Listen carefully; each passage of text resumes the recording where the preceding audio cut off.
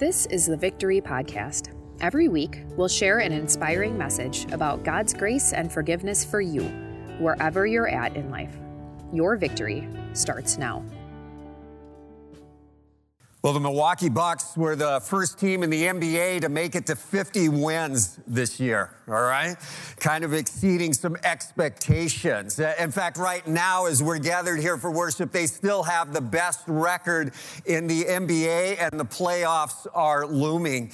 If they don't win it all, or at least go really far in the playoffs this year, there's going to be a number of us who are going to be pretty disappointed with them because now our expectations are high. This coming week, the Major League Baseball season is going to start. And for a lot of us here, not everyone, I understand that. For a lot of us here, we're Milwaukee Brewer fans, all right? And last year, they exceeded expectations. They won their division. They had the best record in the National League. But now this year, we have those high expectations of them. In fact, if they don't go far in the playoffs, in fact, if they don't win it all, a lot of us are going to be really disappointed with them, right? High expectations. Let's be honest, okay? Let's be real. We all have high expectations of ourselves. Who of us here, for example, who of us here when we were sophomores in high school said to ourselves as we were sitting in class, I can't wait to get out into the real world and go out and collect my first welfare check, right? Yeah, we didn't do that. We had high expectations. We wanted to set the world on fire, right? And so we began a process then of trying to find our identity, our value, and our worth based on what we do. What school did I get into? What degree do I have? What kind of home do I have? What kind of job do I have? What kind of car do I have? Do I have a family? If I want a family, we began to base our worth and our value on our nationality, our ethnicity, because that's what's going on, right? And how's that all work is we're in this thing called comparisons, right? And that's how well we determine whether we're doing okay or not, because we compare ourselves to others. And it actually began when we were really young, right? For a lot of us who are guys, when we were little boys, we told our friend, my daddy can beat up your daddy. Comparison. Right? And maybe for some of the little girls that were here, we told our friend, I like my dress more than your dress. Or my dress is prettier, right? And that's kind of gone on and through all the different things. Like when it was time to choose sides, did I get picked early? Did I get picked in the middle? Did I get picked at the end? And a lot of that stuff played out in front of everybody for everybody to see, right? But now that we're older, this whole comparison thing often just goes on in our hearts and our minds, and nobody really sees it, but it's still there, right? So how many Facebook friends do you have, right? You can see that little number, and you can go to someone else's profile and see how many friends they have too, right? With Instagram, how many followers? Twitter, how many followers do we have? And when we post something on Facebook, how many likes did we get? How many comments? How many shares? And on Instagram, how many hearts did we get? Right? Just kind of check that out. We get this, surge of dopamine when we got these hearts. Oh, that's good, And then if a post doesn't do as well as we would like it to do or as we thought it would do, oh, I could have done better. I should have done better. I messed up, right? And we nag on ourselves. And we just won't give ourselves a break. And for some of us, what we do is we allow other people to join in the nagging on us as well.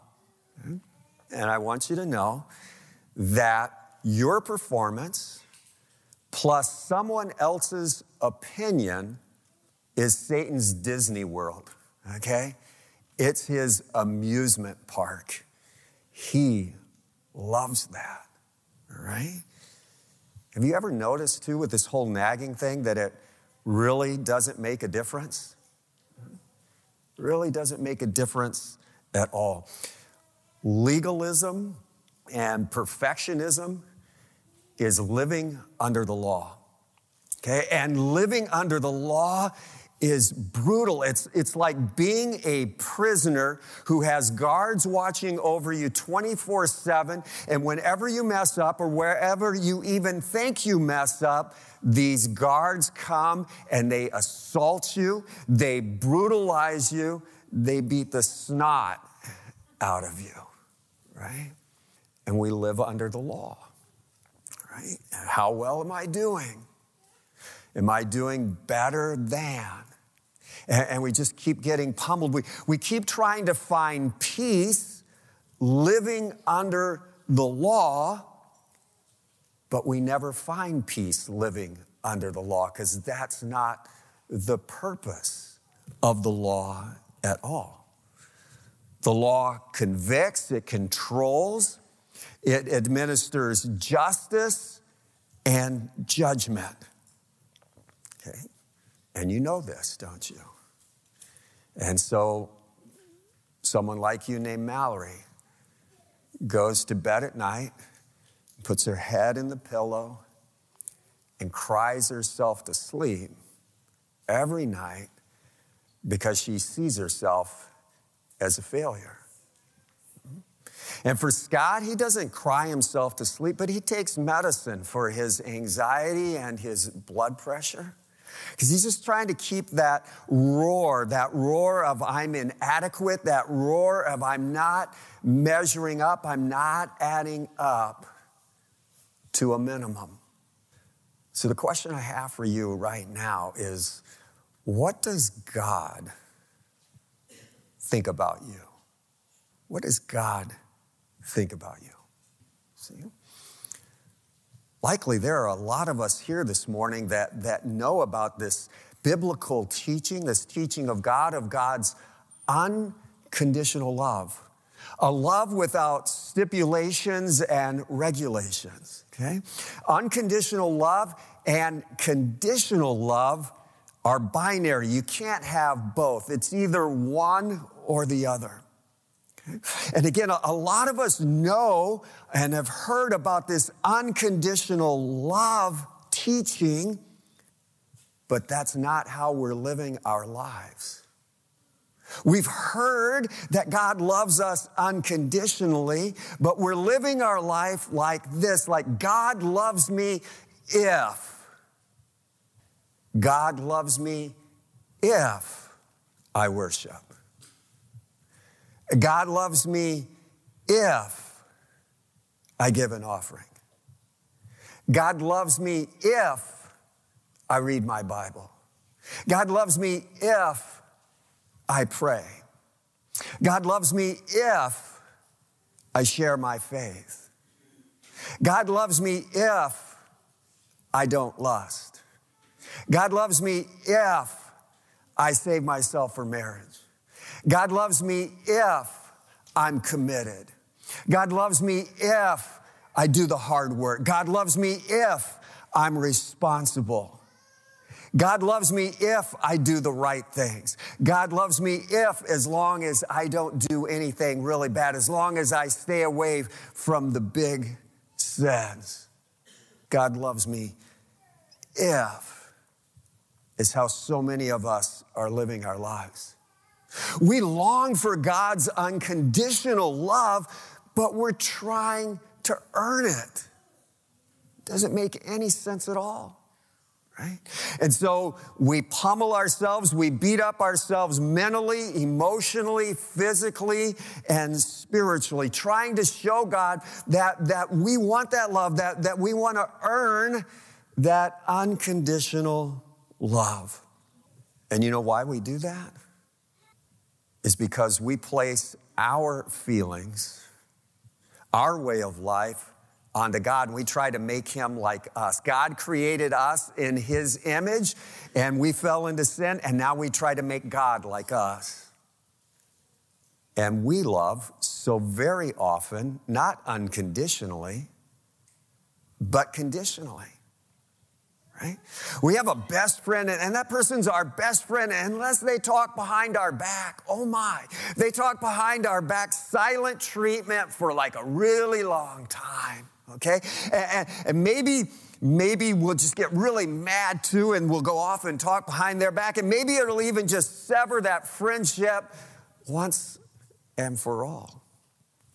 We live our lives so often conditionally, with conditional love. We say, I love that person as long as they act the way I want them to act, as long as they think the way I want them to think, as long as they do what I want them to do, as long as they say the things that I like, then I love them.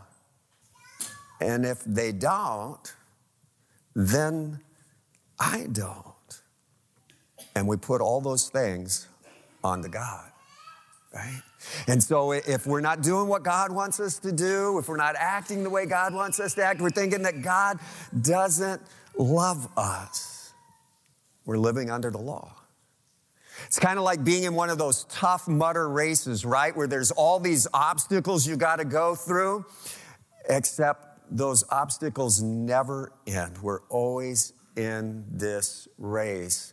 And we never can get to the finish, and there's always one big obstacle after another. So I ask you again now, what does God think of you?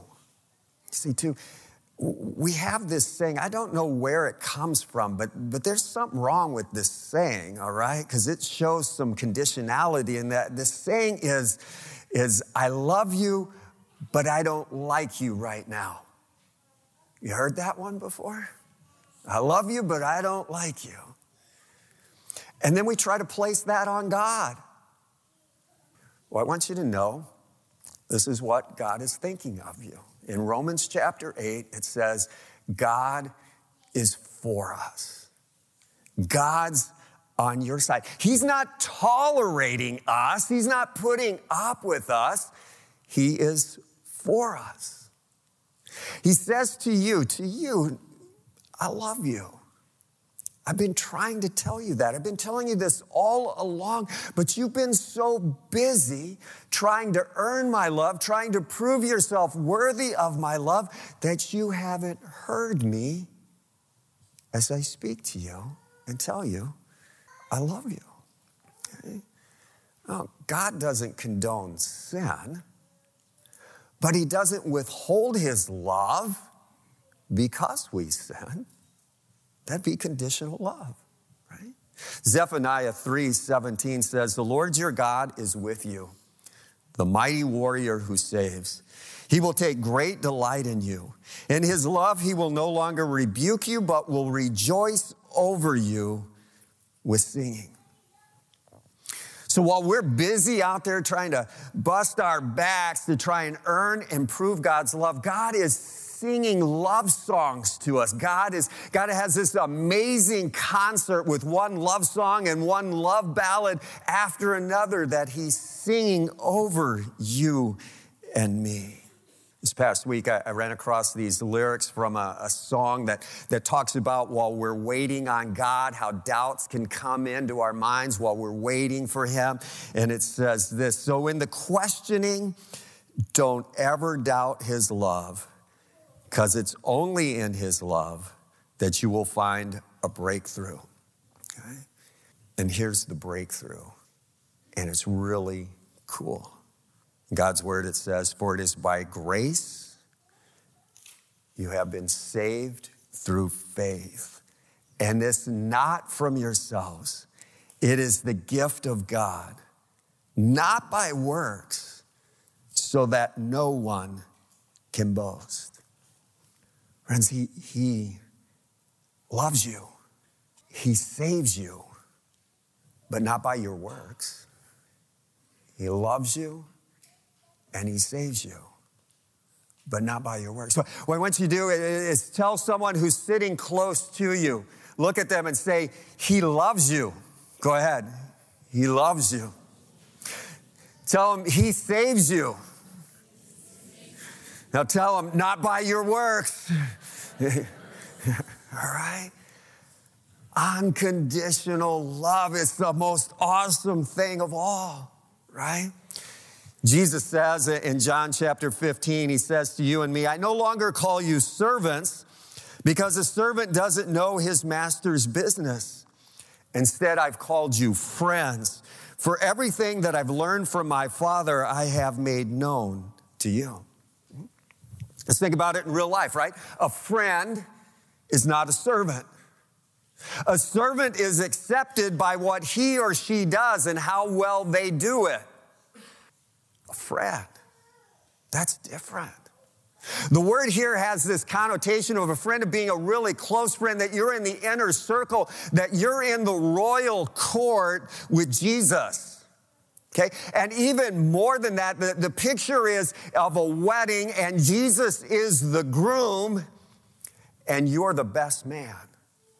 You're standing right there beside Jesus because that's where he wants you, because he loves you. I want you to know it gets even better than that. Listen to this from 1 John chapter 3. See what great love the Father has lavished on us, that we should be called children of God, and that is what we are.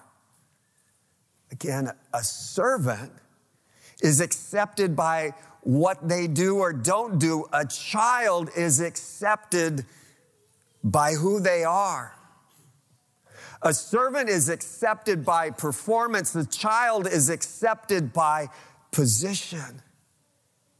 Don't look at your performance. Look at your position, your God-given position. Don't try and earn your worth, but instead receive the love, the radical love that God has for you, that calls you his child. You see, Christianity has never been and will never be about your righteousness. But Christianity has been and will always be about the righteousness of Christ that God gives to you. God has high expectations. And God has met, and Jesus has met all those expectations for you. And so when God looks at you and sees, you know what? He goes, I'm impressed. You're awesome. But let's be real now, okay? We've been living under the law, haven't we? We've been trying to prove ourselves. We've been trying to get peace by what we do or by what we don't do. But check it out, right? You know in your own heart, there's no peace from that. There's always something else. God brings you peace and wants you to have peace. Peace, P, perceive that you're not perfect. Perceive you're not perfect. 1 John 1 says, if we claim to be without sin, we deceive ourselves, and the truth isn't in us. But if we confess our sins, God is faithful and just and will forgive us our sins and purify us from all unrighteousness. Perceive you're not perfect, okay? I'm not okay. You're not okay. But because of God's grace, it's going to be okay. E, enjoy. Enjoy the truth that you're God's child. He's adopted you into his family. The A, act in trust, not in terror. Just because God loves you unconditionally, just because God has saved you, doesn't mean that he wants you just to sit on the sidelines. It doesn't mean that he doesn't want you to do anything at all. No, he has high expectations. He has works prepared for us. Ephesians 2 says, for we are God's handiwork, created in Christ Jesus to do good works, which God prepared in advance for us to do. The word handiwork, right? It's also translated workmanship or masterpiece.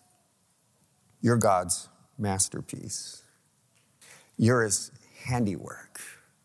The Greek word there is the same word that we get in English for our word poem. You're God's beautiful poem. There's an amazing rhythm in your life as Christ lives in you and with you and expresses himself through you. See, control. You're not in control. God would never do that to you. It's too big of a hassle. It's too much to ask. It's impossible for you and me, so he wouldn't put us in control. God's in control. And so he says to us, cast all your anxiety on me because I care for you. And the final E is exchange. God has exchanged our imperfection for Jesus' perfection. It's through that cross where that exchange was made, right? Our sins onto Jesus, Jesus' righteousness onto us. The scripture says he saved us not because of the righteous things we have done, but because of his mercy. One of the reformers said, when I look at myself, I can't see how I could be saved. When I look at Jesus, I can't see how I could ever be lost. Friends, the law will tear you to pieces. The gospel brings you peace. And this is why that's important. Because if we're trying to get our identity, our belonging, and our purpose, our value based on what we do, we're just setting ourselves up for stress and insecurity. And if failure's not already present, it's right there and it will happen. But if our identity, our belonging, our purpose, our value is found in God, then right now and forever, we'll have peace, inner peace, and eternal peace. I began our time together in this teaching time with a prayer and talked about chains. Those chains are the law. And we carry them around and drag them around with us, and they get in the way. Friends, Jesus has set you free. Don't walk around with the chains. As you leave today, remember, God's for you. God likes you. God loves you. Let's pray. Lord, as we read the reading from Galatians and we were going through all those words and we were thinking, boy, that's ridiculous that they would try to add stipulations onto your unconditional love. And then we started thinking about ourselves and what we so often do. Thank you, Jesus, for truly setting us free. Holy Spirit, come into our lives in such a way that we live in that peace and that freedom that Jesus and the good news of the gospel brings to us. Help us to have that inner and eternal peace today and forever. May your name be glorified for what you've done for us and who you are. Amen. Thanks for listening to the Victory Podcast, brought to you by Victory of the Lamb in Franklin, Wisconsin. For video sermon archives, more information about us, and to let us know how we can meet you where you're at, go to victoryofthelamb.com.